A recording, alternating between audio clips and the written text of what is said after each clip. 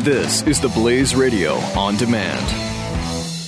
Hey, it's Glenn, and I want to remind you, peace of mind is tough to come by these days unless you have a Liberty Safe. With a Liberty Safe, you won't worry when you leave the house because you'll know your valuables are protected. And right now, you can get free delivery to your home on any Liberty Safe. Go to LibertySafe.com for factory direct pricing. LibertySafe.com, made in the USA, lifetime warranty, and peace of mind. LibertySafe.com. Glenn Beck. The Blaze Radio Network. Hey, Glenn. Thank you so much for having me. You bet. I was really moved by your post last night because you have some of the same struggles that I have. I knew politics, but I'm struggling harder with the things that I thought I could count on. I thought I could count on faith. I thought I could count on people of faith. I thought I could count on people that have been by our side for 20 years, fighting a good fight for the Constitution, and everything is upside down.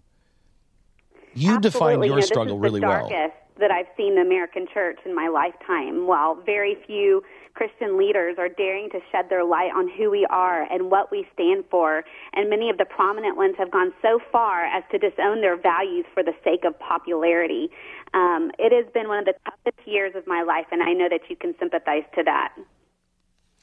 So you said, if I may quote the article, sure. I was floored and appalled when I read a comment on my Facebook page by a missionary who our family has financially supported to stop bitching about Trump.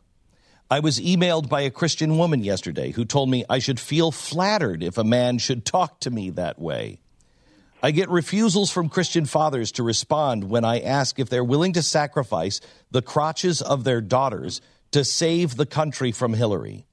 They respond with a venomous attack because their answer will either make them look like a hypocrite or a reprobate. Another woman, who is a wife of a former pastor, told me in regards to the same question, as far as my daughters and granddaughters are concerned, I trust them to God's care. How do you respond to that? You know, I was raised in church. My entire family has been deeply rooted in ministry since well before my birth. So the church is my home. It's my family. And I want to preface this by saying I do have a great pastor who's willing to take on some of the cultural issues of our day, much more probably than the average church. And we aren't brawling in the aisles over this topic. But it's the vicious attacks that are taking place outside of the doors, which makes it impossible to sit with the fellowship of people that is growing rotten. And it is something that has to be addressed. Christians have lost the ability to think for themselves, and they have given their wills over to leaders in the Christian community, men like the Dobsons, the Falwells, the Jeffreys, the leaders of their caliber, I believe, are the leaders of the new apostate church. And the difference between those men and the average Christian participating in this political lynching is that I have always said since the beginning is that those guys probably at least have a mysterious boost in some remote 501c3. You guys aren't getting anything out of it. So, you know, the Daily Caller had a great piece recently exposing the donations that the Trump campaign has made across the board to buy their support. And even Franklin Graham received a $100,000 donation. And I think that had a lot to do with his weak and shameful statement on Trump this week. But it's like I said, this is a virus, an infection that is going across our churches. Wow. I think it's going to lead, the millennials, and when I say millennials, they're 35 now and under. Yeah. They don't believe in the traditional church. They're not following these leaders like people used to. And they see the hypocrites. And what hypocrite means is that you preach one thing and do the opposite. It's not that you have to be perfect. No man is perfect. Nobody's going to be perfect. But common decency seems to be a bar that we're not even willing to use as a hurdle now. Right. And I don't think... I have to say I'm a hard nut to crack. I'm always told I have a cold, dead heart because I'm not an emotional person. But I was teary all day yesterday. I had an overwhelming amount of feedback that I got on every social media platform and through email. And I know you understand when I say that there is nobody that protects their sin more than the evangelicals, and especially conservatives. They are hard whenever you throw a stone and get their attention on anything that they are going down the wrong path on. But the amount of people who have stopped going to church over this. This is an epidemic, like I said. They have become these foaming at the mouth followers of a cult instead of the salt and the light that they're called to be. And there is so much heartbreak and so many destroyed testimonies that are laying in the wake of this election. And I'm not sure that the church will be able to recover when this is over. Their trust has been shattered. And, I have begged the sleeping giant, the Christians, for years to get involved in politics, as they have been incredibly negligent in being a voice in their communities on the moral issues of our day. But if this is how they do it, I'm begging them to just go back to sleep. We'll do it without you. You are incredibly brave. I will tell you, I don't think the churches survive. I really don't think they survive this. At least in the long run. If you look back in the early 1900s, 1914 to 1917, the churches did one of three things.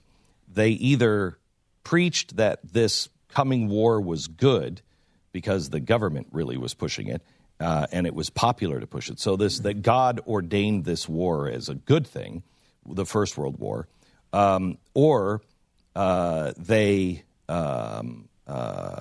were fighting against it, which was very few, and saying, "No, wait, God, wait, don't bring God into this.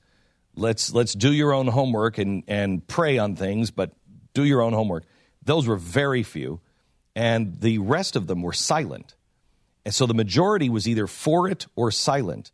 The European churches never recovered from that, because the people got to the other side of it and went, well, geez, you guys were so wrong on this, and you didn't provide us with any real moral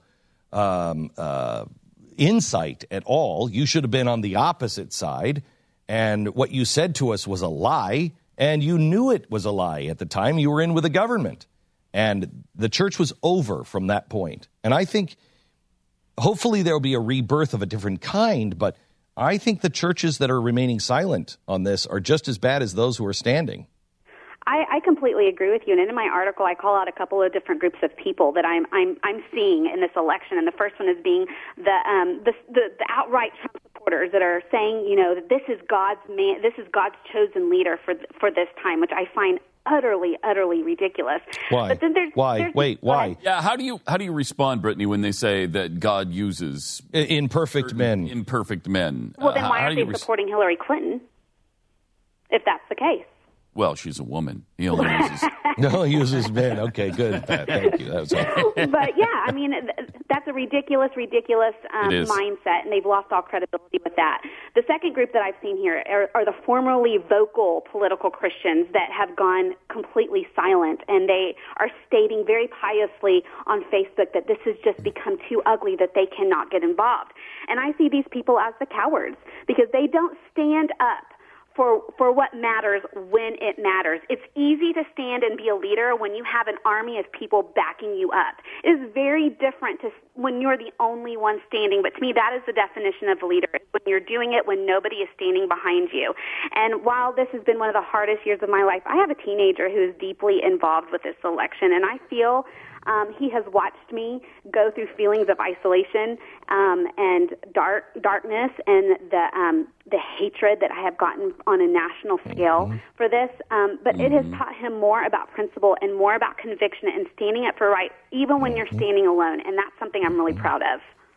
I will tell you, Brittany, I really enjoyed your post last night. I posted up on my Facebook page.